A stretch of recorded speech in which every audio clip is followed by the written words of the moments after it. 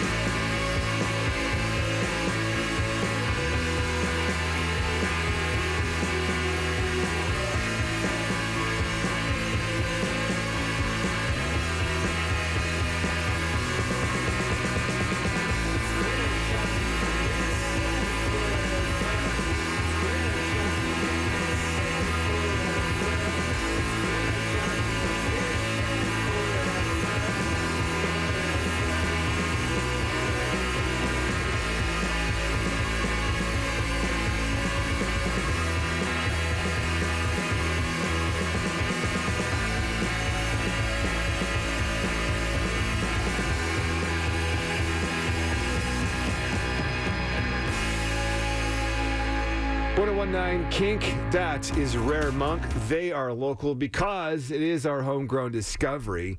Every Thursday at this time, we spotlight a local artist, and helping us do so is Dan Cable. Dan Cable Presents. He has a podcast series. He knows all about local bands and way more than I do, Dan. Let's be honest with you. Let me ask you the real important stuff. Are Rare Monk as into tuna sandwiches as much as you are? I hope that they are. I hope the entire Portland music scene celebrates tuna sandwiches. Dan is strung out on tuna sandwiches. I'm still waiting for our kink listeners to hit me with their best recommendations. So send those to Jared. Yeah. Rare Monk. Let's go back to the band we just featured. They have an EP coming. Yeah, they got a new EP called Coronation coming out later this year. You can also check out the title track is available on the streaming service as well.